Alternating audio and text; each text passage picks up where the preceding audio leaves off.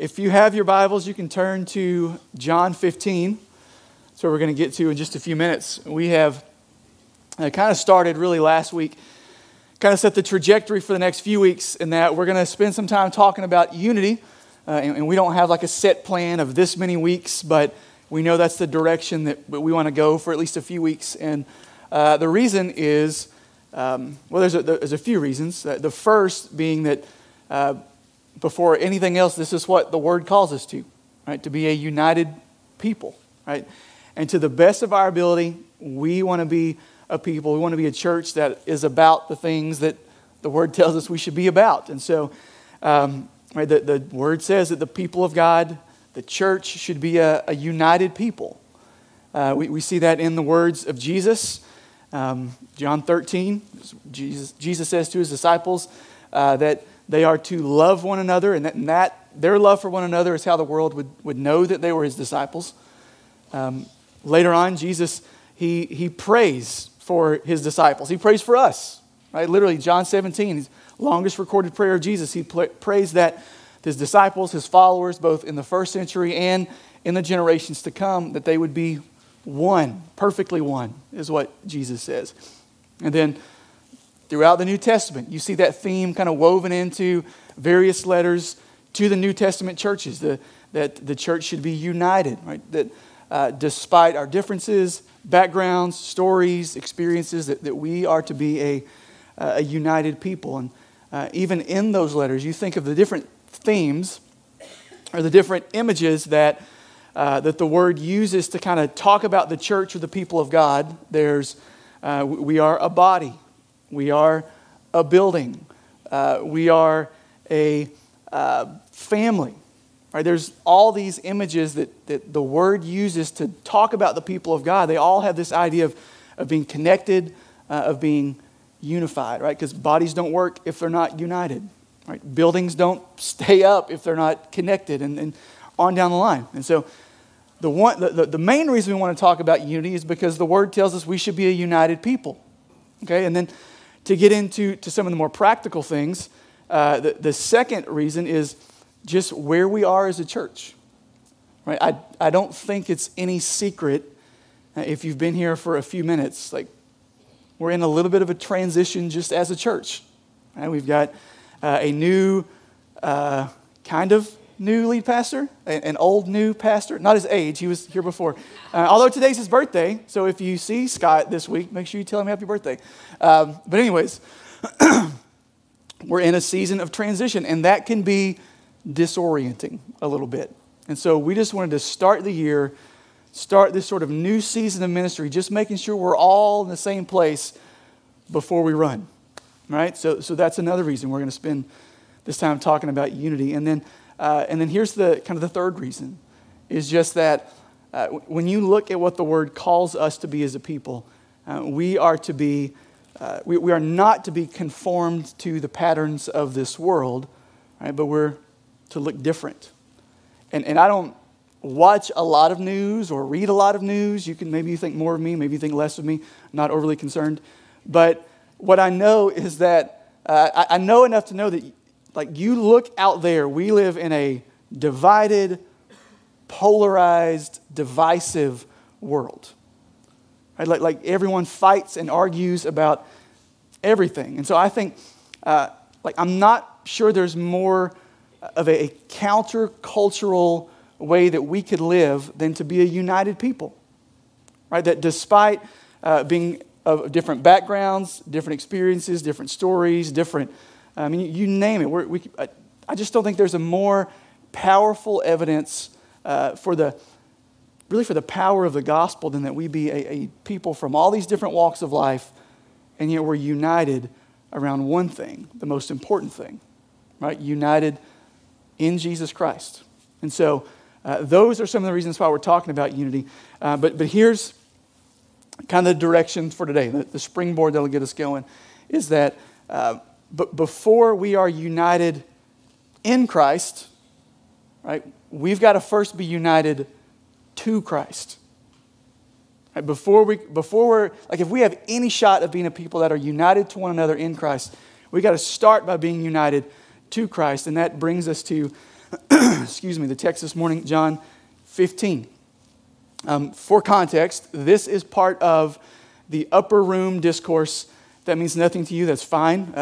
This is just some of Jesus' last words to his disciples before his arrest and crucifixion. All right, and so I don't know if you watch a lot of movies, but usually like right before someone's about to leave or exit or die, like they save their most profound words right at the end, right? Right? And so this is kind of what we see in Jesus. John 13 through 17, he knows what awaits him, and so he gathers his disciples, and what the upper room discourse is him instructing them on things that I would imagine in his mind are really important. And so he talks about the importance of humility among them and how they should serve one another. And he gives them the example of that as he washes their feet. Right? And then he goes on from there and he talks about the ministry of the Holy Spirit that's going to come and show up in his absence. And he talks about that, how they should rely and depend on the Holy Spirit who's going to lead them and guide them and comfort them. And then here in John 15, what he talks about is he brings us this image of a vine and some branches. And so let's read it together. John 15, starting in verse 1. We'll read the first 11 verses. These are Jesus' words. He says, I am the true vine, and my Father is the vine dresser. Every branch in me that does not bear fruit, he takes away, and every branch that does bear fruit, he prunes, that it may bear more fruit. Already you are clean because of the word that I have spoken to you. Abide in me, and I in you. As the branch cannot bear fruit by itself unless it abides in the vine, neither can you unless you abide in me. I am the vine, you are the branches. Whoever abides in me and I in him, he it is that bears much fruit, for apart from me you can do nothing. If anyone does not abide in me, he is thrown away like a branch and withers, and the branches are gathered, thrown into the fire, and burned. If you abide in me and my words abide in you, ask whatever you wish, and it will be done for you. By this my Father is glorified, that you bear much fruit and so prove to be my disciples. As the Father has loved me, so have I loved you. Abide in my love. If you keep my commandments, you will abide in my love, just as I have kept my Father's commandments and abide in his love. And these things I have spoken to you, that my joy may be in you, and that your joy may be full. So, to kind of frame the illustration here, Jesus introduces this. You've got three parties or three people at play. Right? You've got the vine dresser, which is God the Father. You've got Jesus, who is the vine. And then you've got his followers, who are the branches. Again, that's context, that's first century disciples, but that also applies to us, right? On down the line, generations later. We are the branches that should be bearing fruit.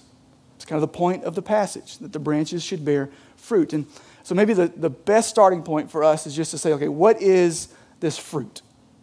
Right, if we're supposed to bear fruit, it's probably important that we know what kind of fruit we're supposed to bear. And so some would say that the fruit that we're supposed to bear is like ministry effectiveness. And what I mean by that is the fruit that we should bear is seeing people come to saving knowledge of Jesus Christ, seeing people discipled and sanctified, and us like working to see that happen. Okay, so there's one idea of fruit, one category, just think sort of ministry effectiveness. The other category that some would say is that this fruit that we bear should be like growth in Christian character. All right, just so for an example, the fruit of the Spirit in Galatians 5, if you're familiar with that. There's love, joy, peace, patience, kindness, goodness, gentleness, self-control. I probably missed one or two in there, but some would say that's the fruit that we're supposed to grow in, right? Christian character and conduct. And so the question we ask is, well, what is the fruit that we're supposed to bear? Is it ministry effectiveness? Is it growth in Christian character and conduct? And I would say that the answer is yes. Right? Like all of it. C, all of the above. I was taught in school, if you don't know the answer, just answer C. Okay? All of the above. Like, we should grow in all of those things. Right? This is how, like we should, here's what I want you to see. Bearing fruit. This is kind of be a baseline for us this morning. Berry fruit. Berries are a fruit. Bearing fruit is simply the growing in the fullness of what it means to be a disciple of Jesus Christ. Right? Bearing fruit is simply growing into the fullness of what it means to be a disciple of Jesus Christ. Now, that looks like a lot of inward transformation.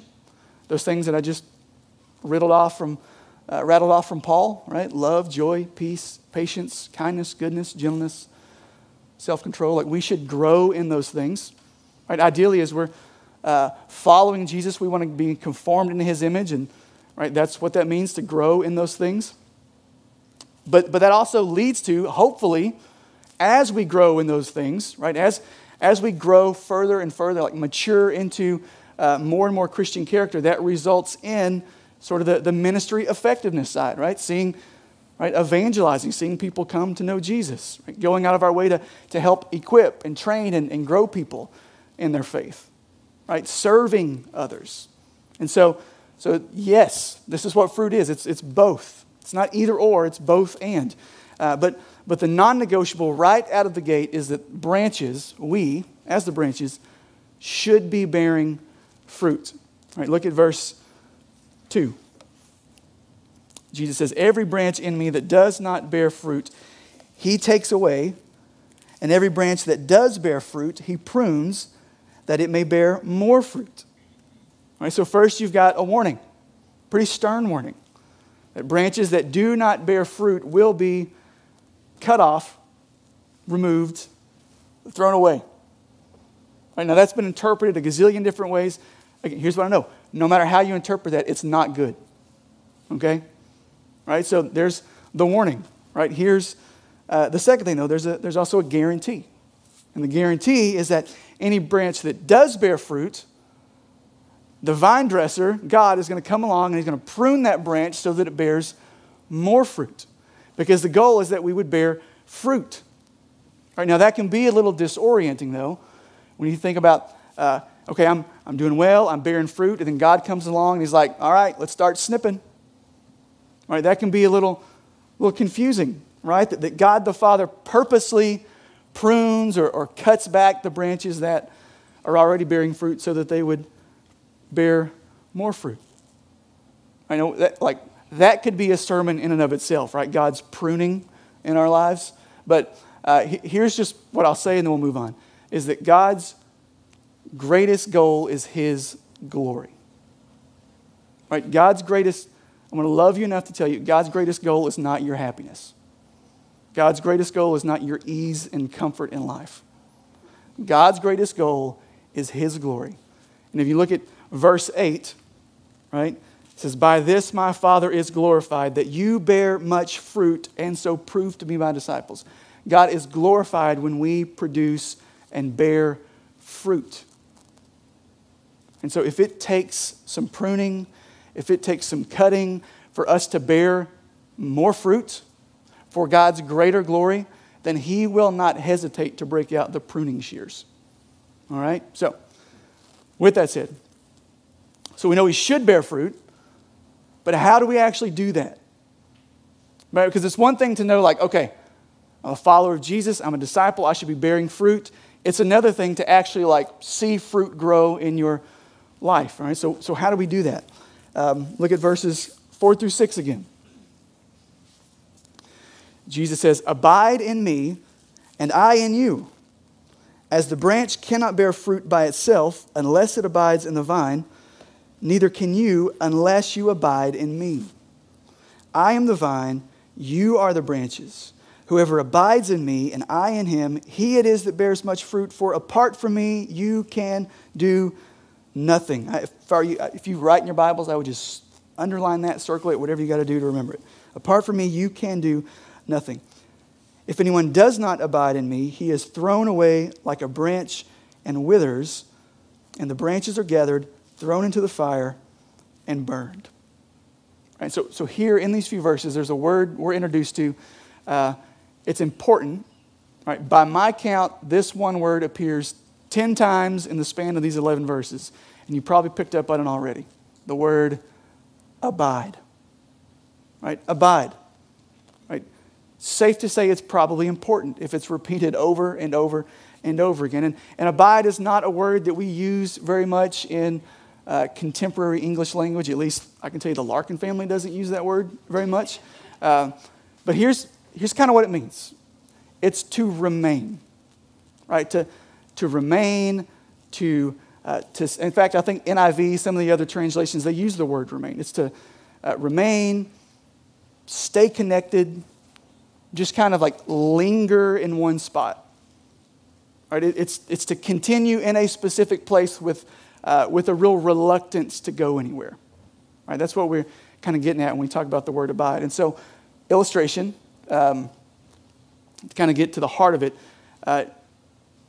some of you guys, maybe you have people in your life that, like, if they show up, like, you know you're going to have a hard time getting rid of them. Right? Anybody, show of hands, anybody have any people like, or maybe it's somebody at your T-Roy back there is like, it's me, I'm that person, okay? Right, it's like if you have a work or an office or a cubicle, like that person that stops by and for something real quick, and then 30 minutes later, they're still there, right? Or my personal pet peeve is like when my phone rings and it's someone that, like, I know if I answer this, like 40 minutes, I'm not getting off the phone for another 40, 45 minutes, right? And so, like, we most of us kind of know those people. If you don't know that person, maybe you are that person. Maybe, I don't know. My wife would probably say I'm that person. But the point is, like, it's just, like, the people, they just remain. Like, they just don't go anywhere. They just stay, right? And that's the heart of what's happening here. We talks about abiding. It's this persistence and determination to just stay, to not go anywhere else. And according to Jesus, this abiding or remaining or staying or lingering, like, that's the source of fruit in our lives. All right, now, like abiding in, staying connected to Jesus, like that's how we bear fruit. All right, now that doesn't make a lot of sense for us in the kind of the world we live in. Right? We live in the age of self-help. So, like, you tell me all I got to do is just abide and remain and stay, and, like, fruit's going to grow. Like, I mean, give me some steps, right? Like, give me, when we find an area in our lives where, like, I need to grow in this area, or I need to be better in this area. Usually, what happens is we pull up the Google machine, like how to be a better dad, how to be a better husband, how to quit sinning in this way, right? And so usually what happens is we get a whole list of books or articles that are like really pragmatic, like how to fix my broken marriage, 7 easy steps to overcome sin and temptation. The one that makes me roll my eyes the most is like how to grow your church in 90 days, okay? And so like we love that stuff because it gives us like follow step 1, follow step 2, follow step 3, and then I get the results I'm looking for. Right? But I just think what we see here is that underneath all of that, those searches for I need steps to get the results that I want, or maybe we sanctified a little steps to get the result that God wants. Right? What we see underneath that search is really this question: how do I bear fruit? And Jesus says in John 15, like he's already answered the question, how do you bear fruit?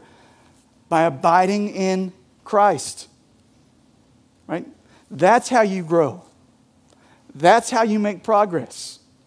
By abiding, by remaining, by staying connected to Jesus. All right, and another illustration. So, my yard desperately needs some landscaping help. Okay?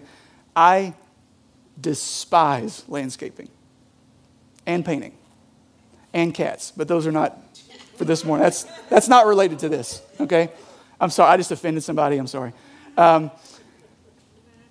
I just threw myself off. Anyways, here's my point. Like there are plenty of brush, like branches and just some stuff that really needs to be addressed in the fence row in my backyard. And if I get highly motivated one day before spring, which is also highly unlikely, I'll go out and I'll cut some of those branches off. But let's in theory say that I do that. Right? Sometime in the next couple of weeks, I go out, just trim off those branches, and instead of doing anything with them, I just leave them laying in the yard. Okay, and then fast forward a couple of months, and then the weather starts to get warmer, right? And all God's people said amen, right? And the trees and the flowers start to bloom, and fruit starts to bear, and like your allergies go haywire, so you're popping Claritin and Zyrtec like candy, right? And you look outside, and all these other shrubs and stuff in my yard are starting to bloom and flower and blossom. You know what's not going to be blossoming. You know what's not going to be producing fruit. Those branches that are laying in the yard. Because they're not connected to the source that helps them bear fruit. Right? In the same way, right, you and I will not bear fruit apart from being connected to the source. There is no DIYing the Christian life. Right? Like you don't become look at what Jesus says. Apart from me, you can do nothing. Right? Apart from me, you can do nothing. Right? And remember, Jesus is talking to his followers here. This is not like Jesus looking at people that don't know him or love him or believe in him and saying like, you guys are hopeless without me. I mean, they are hopeless without Jesus, but that's not the context here. He's talking to his followers and he says, you can do nothing apart from me. You and I, as followers of Jesus, we will never do anything of eternal significance if we're disconnected from or failing to abide in the source of fruit. You will not bear fruit. You will not grow. You will not make progress by just kind of turning inward, digging a little deeper, finding something like special down inside yourself to pull yourself up by your own bootstraps and produce fruit. Like that's not how it happens, because you are not the source of fruitfulness. Right? It's not down within you somewhere. Right? It's Christ in you. Right? You are a branch, and any fruit that you bear is the result of you abiding in, remaining in, staying connected to Jesus, who is the source of fruit. He is the vine. Now, to keep the pendulum from swinging too far, right? Am I saying you just kind of sit back and do nothing and just kind of loiter and lay around and wait for Jesus to produce some fruit? Well, no. All right, let me try to show you what I mean from verse 7. Right? Verse 7. Jesus says, if you abide in me and my words abide in you, then ask whatever you wish and it will be done for you. Now, on the surface, this sounds like Jesus has positioned himself as a genie. Right? As long as you abide in me, you rub the lamp and I'll pop out and I'll grant any wish you've got. Right? That's what it looks like at a surface level. But there's something underneath this verse, underneath this teaching of Jesus that makes the statement true. And here's kind of the overarching idea, and then we'll come back and talk about it. It's that abiding in Christ means being conformed to Christ. Right? Abiding in Christ means being conformed to Christ. The longer you abide, the longer you remain, the longer you stay connected to someone, right, the more that your desires are conformed to align with theirs. And so again, real world example. When I was a bachelor, I gave zero thought to the way my kitchen looked. Right, just wasn't even on my radar. Right, if anything, I'd leave food out on the counter for a while. You know, that way if I wanted to eat it on the way back through the kitchen later in the day, I could just grab it and it was there ready for me. Right? And so then what happened is I convinced somehow this beautiful woman to marry me. Okay? And not only is she beautiful and amazing and godly, she can't sleep at night if her kitchen is dirty. Okay?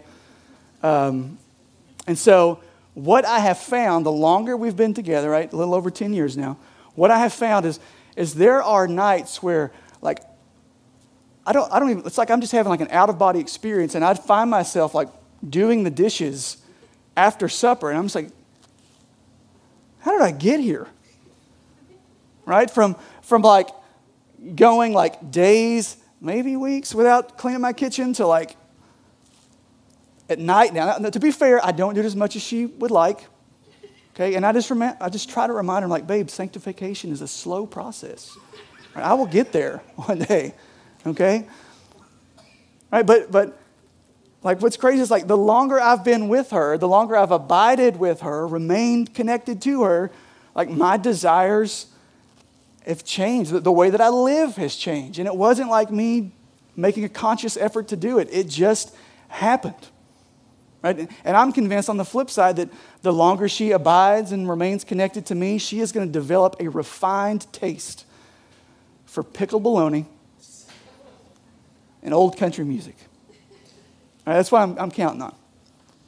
Right, but my point is this. Okay, I'm off the rails. If you're new here, that happens often. Okay, the point is not just, here in this verse, the point is not that you just get what you want. The point is that the longer you abide in Christ, your desires like become aligned and conformed to His. Right? So that what you ask for is not just what you want, it's actually what Christ wants for you. And here's where that connects with how we live and bear fruit, right? Is that as you abide in Christ, His desires become yours, His will becomes your will, right? And that, as that process continues, called sanctification, like you begin to increasingly live as Christ desires for you to live. Right? It just happens. Like as you abide, as you remain, as you stay, like eventually you look down. You do that long enough. Eventually you look down and you realize, like, oh my goodness, there's some fruit on the branches. Right? Probably not because you ever made a conscious effort to start doing this or stop doing this, but it's the longer that you abided in Christ, some fruit started to grow. Like maybe you used to be really angry and you would just snap at the smallest thing, and the longer you abide in Christ, you see, man, I'm not perfect by any means, but like I'm a little more patient than I used to be. I'm a little more gentle than I used to be. Right? Or maybe you used to be just constantly anxious about everything. The longer you abide in Christ, over time you realize, like, yeah, you still got some things that you got to surrender to the Lord and say, like, I need your help. I'm anxious about this. But maybe you start to see some peace and feel some peace in some of these areas that used to there was no peace. Right? Maybe it's you used to give zero thought to the spiritual condition of your coworkers or your neighbors. Right? And as you've abided in Christ, now all of a sudden you're like actually starting to think through, how do I engage them in a spiritual conversation that's not really awkward? Right? That's fruit. Right? And hopefully it continues to grow, but that's what happens. As we abide in the source of fruitfulness, fruit just starts to grow because our desires, the longer we abide, right, His desires become our desires. Right? That's how growth works. That's how fruit is grown as we abide in Christ. Now, moving on. I mentioned verse 8 earlier. Let's jump down to verse 9 and 10. Which says, as the Father has loved me, so have I loved you. Abide in my love. If you keep my commandments, you will abide in my love, just as I have kept my Father's commandments and abide in His love. And so there's a transition that happens here. First, 8 verses is Jesus is like, hey, abide in me, abide in me, abide in me. And then here he gets really specific and he says, abide in my love. Right? From there, he's going to go on and he connects abiding in his love to keeping the commandments. It's a thing he'd go on to actually talk a lot about in the book of 1 John, which he also wrote. But what I want to draw your attention to this morning is specifically God's love, well, more specifically, Jesus' love for you. Because that's what Jesus says, right? As the Father has loved me, so I have loved you. Jesus equates his love for his followers. You, if you are a follower of Jesus Christ, Jesus equates his love for his followers to God's love for him. Now we can read over that and skim over that. Like, that is profound. That Jesus would look at these men around him and by extension look at us and say, hey, as God has loved me, and that's how I love you. Now think about how God the Father loved God the Son. Right? Perfectly. Because that's who God is, right? He is loved and he is perfect. Completely. Fully. Unwaveringly. Right? God the Father is the same God who looked at God the Son. Jesus said, this is my beloved Son with whom I am well pleased. Right? And that's the kind of love that Jesus says he has for you as a follower. My question is, do you actually believe it? Do you actually believe that Jesus loves you the way that God loves him? Because, and I don't mean like you believe it because that's just what you're supposed to believe. Right? Jesus loves you, this you know because the Bible tells you so. I mean like in the depths of your soul. Like, do you really believe that Jesus loves you? Because I'm going to tell you from my own life, my own experience, and then 10 plus years in ministry, here's what I think.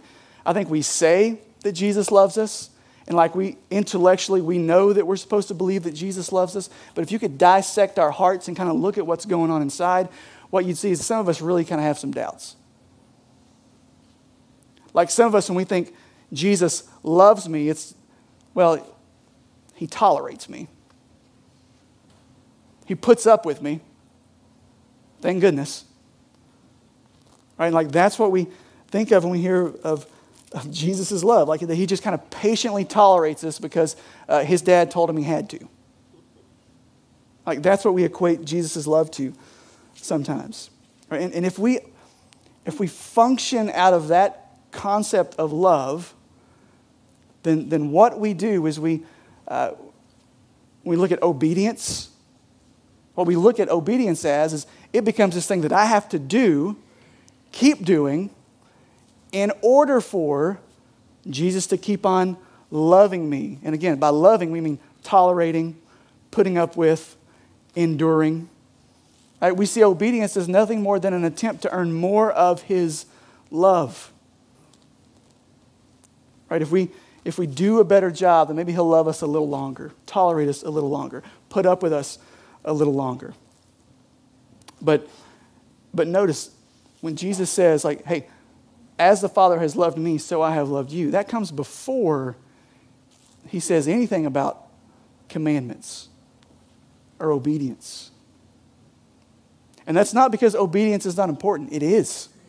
It's really important. But what obedience is it's an overflow. Like we don't obey to earn more of Christ's love for us. We obey because we realize, man, Jesus loves me in ways that I can never fully comprehend. I want to obey. And I want to serve him. I want to live according to his plans and purposes for my life because I know he loves me. And he doesn't want anything for me that's going to be bad for me. And I love Paul's words at the end of Ephesians 3. It's like most of Paul's sentences, it's a really long run-on sentence, so it's kind of hard to know exactly where to jump in. But this is what Paul says in Ephesians 3, starting in verse 17. He says, so that Christ may dwell in your hearts through faith, that you, being rooted and grounded in love, may have strength to comprehend with all the saints what is the breadth and length and height and depth. And when you catch this, like this phrase doesn't make sense, really. I shouldn't say that about the Bible, but I'll explain in a minute. He says, I want you to know the love of Christ that surpasses knowledge. Think about what Paul just said. He says, hey, I want you to know. I want you to wrap your head around the vastness, the depth, the riches of his love for you. And also, that surpasses knowledge, so you'll never actually wrap your head around it. Isn't that crazy? That this is what Paul calls us to rest in this love that Jesus has for his people, to grow in our knowledge of it. And this is what it is to abide in Christ. It's Jesus saying, like, hey, abide in my love. You'll never fully understand it. But I want you to abide in me and spend the rest of your life trying to get to the bottom of it. Right? And you just won't until one day you stand before him in glory and you're like, how? How did you love me that much? Right? So winding down, let me let Jesus' words kind of bring us towards the conclusion. Here's what he says in verse 11. He says, these things I have spoken to you, that my joy may be in you, and listen to this, and that your joy may be full. Like the end result, here's Jesus gets to the end result of abiding in Christ is joy. And who doesn't want more joy? Right? I've just never met the person that's just like, you know what? I think I've got enough joy. I don't think I need any more. Right? Jesus says that fullness of joy is found as we abide in him. And man, isn't that what we're all after? More joy. That's the reason you spend money on the things you spend money on. It's the reason you spend your time doing the things that you spend your time doing.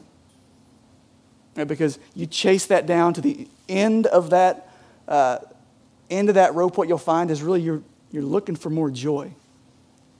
And here, like our prone to wander hearts search for joy in a million other places. And Jesus says, hey, full joy is right here. You abide in me. You abide in my love. That's where joy is found. Like Jesus is not some sort of cosmic killjoy that just wants to conform you, like steal your joy by conforming you into his image and then just imposing his will on you. I mean, he'll do that. Right? He will conform you into his image and he will impose his will on you, but it's there that you'll actually find the joy that your soul longs for. Right? You won't find it anywhere else. Right? Jesus is not a cosmic killer. It's quite the opposite. He's told you exactly where to go to find the kind of joy that your heart longs for. And it won't be in the fleeting pleasures of sin. Right? It won't be in the temporary pleasures of this world. Right? It's in and through abiding in, remaining in, staying connected to the vine. Right? That's where true joy is found. Abiding in Jesus. And so here's my question for you. I'll ask the question, give you a couple of prompts, and then we'll set her down. All right, here's the question. Are you abiding in Christ? Are you abiding in Christ? And so the starting point for that is just, have you placed your faith in Jesus Christ? And if you've never come to a point where you've acknowledged your sinfulness, or you've become aware of your separation from God, you've become aware of your need for a Savior, if you never cried out to Jesus to forgive you for your sin and to reconcile you to God, then you're not abiding in Christ. And the reason is because you've never been connected to the vine. So if you're here this morning, you've never done that. You've never surrendered your life to Jesus. You've never put your faith and trust in the life, death, resurrection of Jesus for the forgiveness of your sin, for the hope and promise of eternal life. That's where you begin this morning.